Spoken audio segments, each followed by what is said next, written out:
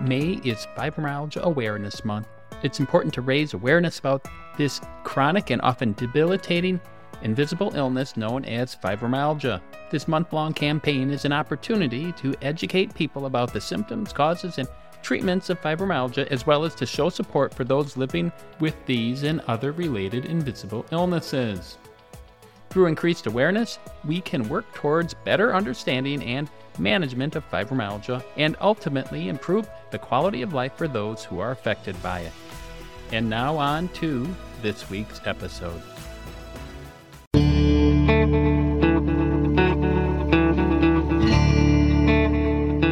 We are wrapping up the last part of the series on neurasthenia.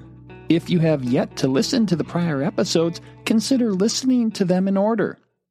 Why are we doing these episodes on neurasthenia? One is I just love history. Imagining what it would be like to go back in time from the comfort of my modern home and conveniences.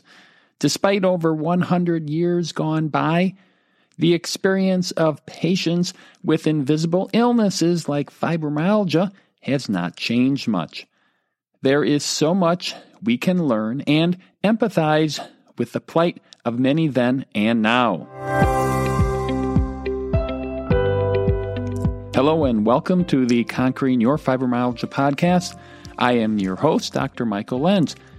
Many people have either been told or read that fibromyalgia isn't real or it is all in their heads. This misunderstanding, unfortunately, causes harm and is a disservice to those suffering. If you are one of the estimated 10 million people in the United States with fibromyalgia, then you know it is real. If you don't have fibromyalgia, you will, at a minimum, gain a deeper understanding of what you or your loved one is experiencing. If you have fibromyalgia, you will feel validated for what you are enduring. The podcast aims to inform, inspire, and equip those with fibromyalgia using an evidence-based holistic approach without selling proprietary blends of herbs, spices, and supplements. It is intended for those with fibromyalgia and their loved ones who have never experienced fibro, but want to learn how to support them better. It is also for healthcare professionals who want valuable insights into these perplexing illnesses. I blend the best of lifestyle medicine and medical management. Remember that while I am a doctor, I am not your doctor. All signs and symptoms should be discussed with your physician. And now on to this week's episode. Into the void and lack of strong evidence-based approaches, doctors treated patients with neurasthenia using the power of persuasion, lifestyle medicine in its rudimentary forms, and medications that didn't offer benefits beyond a placebo. These were sometimes poisonous or caused harm, like blistering, or were neutral in their physiologic impact. What they did offer was a listening and compassionate ear. There was strong validation by the doctor and the majority of the medical community that neurasthenia was real and that there was a plausible explanation for the suffering that they were going through. It mirrors much of what is offered today in the world of functional medicine and naturopaths. Modern medicine has advanced in so many ways in the last 100 years, where patients expect a medical model approach to cure or offer relief for so many previously deadly and painful conditions. To that, there have been impressive discoveries. However, the medical model approach is typically more effective in different ways. There is an urgent need for a biopsychosocial, spiritual model approach for those living with fibromyalgia and other overlapping pain syndromes, also known as invisible illnesses. Traditional or conventional medicine has yet to receive this approach in its training consistently. This approach is much more complex, time-consuming, and often deferred to other people on the healthcare team, if at all, hoping that someone else will take over the care, a passing of the baton in the relay. There is an uncomfortableness in this interaction, like Pontius Pilate passing Jesus to King Herod and then he passing him back to Pontius Pilate to contemplate with deep dismay what he should do next. In a similar way, the patient is ping-ponged among doctors and other providers, typically receiving piecemeal approaches that give partial improvement at best. Into this chasm, alternative medical providers offer hope. There is a strong listening ear often, and therapies that may align with many of the principles of lifestyle medicine. Most of you are likely aware, if you've listened to other podcast episodes, is that I am a diplomat of the board of lifestyle medicine, and many people ask me, what is lifestyle medicine? They may have heard of functional medicine, but may not have heard of lifestyle medicine. Lifestyle medicine is a medical specialty that uses therapeutic lifestyle interventions as a primary modality to treat chronic conditions, including but not limited to cardiovascular diseases, type 2 diabetes, and obesity. Lifestyle medicine certified clinicians are trained to apply evidence-based, whole-person, prescriptive lifestyle change to treat and, when used intensively, often can reverse such conditions. Applying the 6 pillars of lifestyle medicine, a whole food, plant predominant eating pattern, physical activity, restored sleep, stress management, avoidance of risky substances, and positive social connections, also provides effective prevention for these conditions. Similar to how doctors treating patients with neurasthenia, treatments included hygienic measures like a healthy diet, exercise, good sleep, and stress management. However, many who are suffering with fibromyalgia are not given this evidence-based approach. They often are given answers and treatments that are not typically covered by insurance and often costly. Functional medicine is different from lifestyle medicine. Their general philosophy of care does overlap some with lifestyle, but also differs in some important ways. Functional medicine focuses on the physiological and biochemical functions of the body, from cells to organs, investigating the balance and processes of cellular metabolism, digestive function, detoxification, and control of oxidative stress. It emphasizes testing of various hormones and metabolites in the body that are not well proven or generally accepted with evidence-based medicine and thus is controversial. Many of these have theories that are reminiscent of those offered by doctors treating neurasthenia. And to the ear of one not receiving comfort from conventional medicine, it has a sweetness, one of hope. Sadly, it has left many people to spend a large portion of their savings, which is understandable when one is enduring hopeless suffering. In one sense, neurasthenic treating physicians shared much in common with functional medicine and naturopathic doctors of today. What is a better approach, a better answer? It's blending the best of lifestyle medicine using a whole person approach with the best of medical management. What does that mean? We are more than an organ system. We are more than our intestines, but our intestines and nutrition are vitally important. We are more than the muscles, bones, and tendons, but these are so important. Without these, we could never move and do the activity those with fibro need so much more of than those without fibromyalgia to function optimally. We are more than our heart or lungs, but without these, we could not take in oxygen and release carbon dioxide. We could not deliver oxygen and glucose to our brain and the rest of our body required to power life-giving functions. Within minutes, this can kill us, as in a heart attack. Without the heart, arteries, and veins working in perfect harmony, we cannot remove the toxins that build up and can quickly worsen our health and even cause death. Without the heart, arteries, and veins regulating blood pressure, we could have dramatic shifts in blood pressure, sometimes leading to fainting or lightheadedness. Without the kidneys filtering and regulating properly, removing poisons, and keeping vital biochemicals and nutrients like amino acids, glucose, and proteins in our bodies, we would not be able to thrive and would falter if not quickly remedied. Without our immune system responding to deadly germs effectively and not overreacting to innocuous stimuli, we would be susceptible to fatal infections and morbid chronic urticaria and mast cell activation syndromes. But what about the brain? The struggle with invisible illnesses like fibromyalgia are intimately connected with the central nervous system. And to that, the brain is the most complex thing in the universe. It is an extraordinary multitasking, multi-purpose, biological computer with capabilities that far surpass anything that man would ever be able to produce. It can store between 100 trillion and 280 quintillion bits of information in 3 pounds of matter.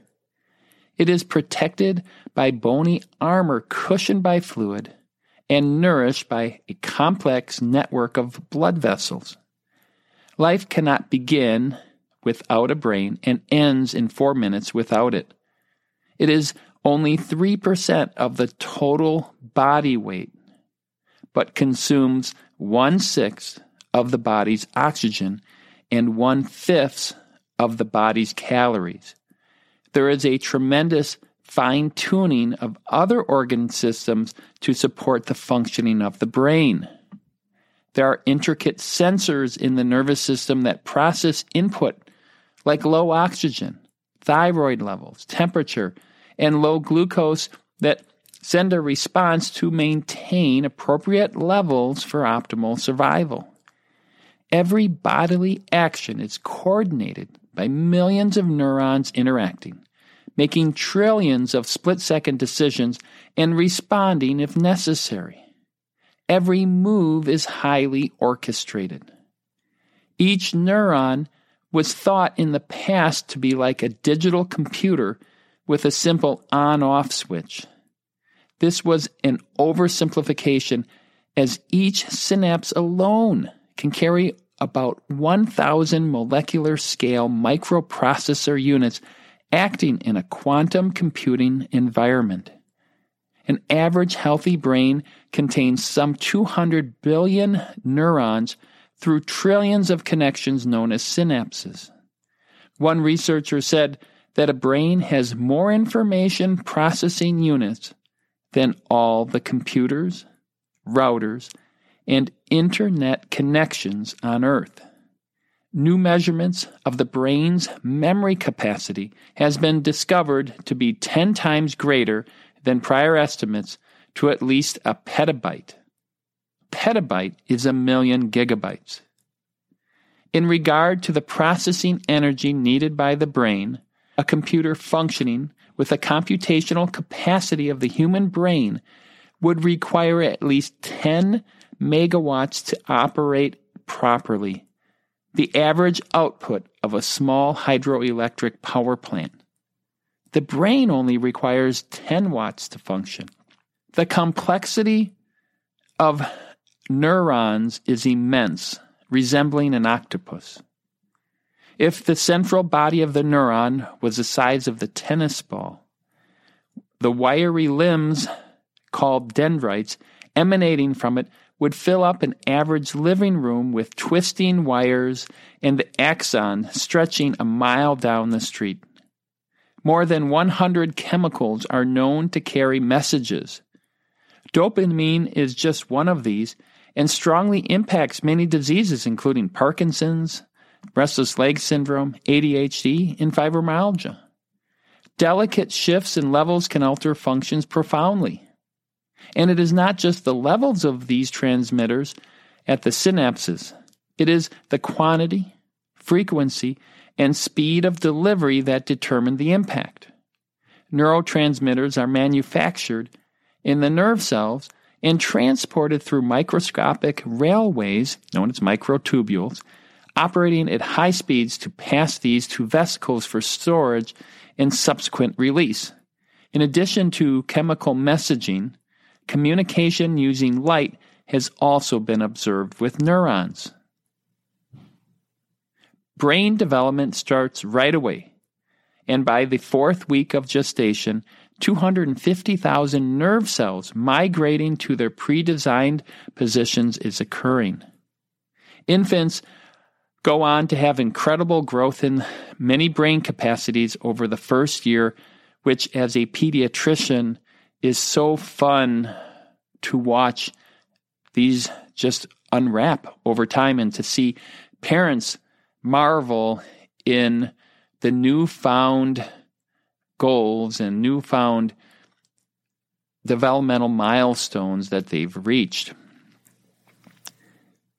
Then on top of the more conscious part of the brain, there's a very important part of the brain called the autonomic nervous system. Think of this more as the autopilot. Much of the brain functions are outside of our conscious awareness and will. And thank goodness, because I would not want to be paying attention to every smooth muscle contraction of my intestines, gallbladder, swallowing, sound waves, moving joints, and pain reflexes. I wouldn't want to have to think if I stepped on a nail with my foot, oh, should I put all the weight on the opposite foot and let my injured leg have the quadriceps muscles relax and shift and torque my torso to fall to the side? No, that would be potentially too long of a delay, and we just take that for granted. Interestingly, for many with fibromyalgia and overlapping illnesses, there is a hypervigilant awareness of these stimuli causing tremendous dysfunction. Neurotypical brain treats the vast amount of incoming information as background noise. This background noise can be taken advantage of by pickpocketers. However, someone with a hypervigilant response to touch and suspicion of unfamiliar people may be protected from being pickpocketed, but at the high cost of experiencing pain without being touched or at non-injurious levels. They also may experience gas pains with benign contractions and dilations of the intestines. They may also have hypersensitivity to relatively normal amounts of daylight or sound, but cause a tremendous amount of stress with the alarm alerting them to take action, and then the flight, fight, and fright mode goes into play. Stay with us. We'll be right back. I want to briefly interrupt the podcast to inform you about the Fibromyalgia Starter Pack, which is now available. If you are new to this podcast, it categorizes the episodes in a way that is more beneficial for those new to fibromyalgia. You can access the link in the show notes to learn more. As you walk, there is a tremendous amount of coordination. Every muscle, bone, joint, ligament, and tendon's timing must be extremely precise to maintain balance. Sadly, this is not appreciated for its complexity until one's balance starts to fade. This complaint is commonly seen in my older patients when there is damage to the nerves in the spinal cord by pressure from bone spurs known as spinal stenosis. There is deadening of the communication to the muscles and sensors of the tendons and joints. Adding to nerve communication problems, muscle atrophy leads to falls and the need for a walker to compensate. Many with autism also have fibromyalgia and have dyspraxia, in which one struggles with coordinated movement that those without may take for granted. My developmental biology professor in medical school taught us how we all start as one-celled human creature and developed using all the information in our DNA alone. This information perfectly turns on and off genes to begin the growth of individual systems and tie them all together. We simultaneously learned how everything works when everything is just right, and how one slight deviation in the DNA code can cause severe alterations and even death. I left thinking how amazing, awe-inspiring, and incredible this design process is. We often take it for granted. The second year of medical school focuses on pathology, the study of diseases. One sees how much we should be thankful for our highly designed bodies when they function correctly. When an illness occurs, there is typically a shift out of this perfect balance, known as homeostasis. This imbalance can come from errors in coding, known as mutations. It also can come from outside the body through social and environmental stress. There is a understanding in genetics that goes beyond the genes, but something called epigenetics. And what we're finding is that the environment can actually modify the expression or lack of expression of certain genes, which can sometimes have negative effects, like increasing the next generation's risk of having diabetes, for example. As a doctor who cares for people and all their organ systems and complex interconnectedness, people come to see me when there are multi-system disruptions. There are many built-in backup systems to compensate, but each individual's buffer varies. The goal is to help restore homeostasis and harmony as best we can, knowing there may be limits due to inherent genetics and challenging social and environmental obstacles. These challenges are exciting to pursue and humbling at the same time. The rewards for helping see people restored are immense, much more than the typical medical model often can give, as the duration of the intensity of suffering for those with invisible illnesses are algorithmically higher than many with quickly identifiable and treatable conditions that the medical model well serves. What did my developmental professor say to end his last lecture to summarize the whole developmental complexity in 1996? He said, "We are fearfully and wonderfully made."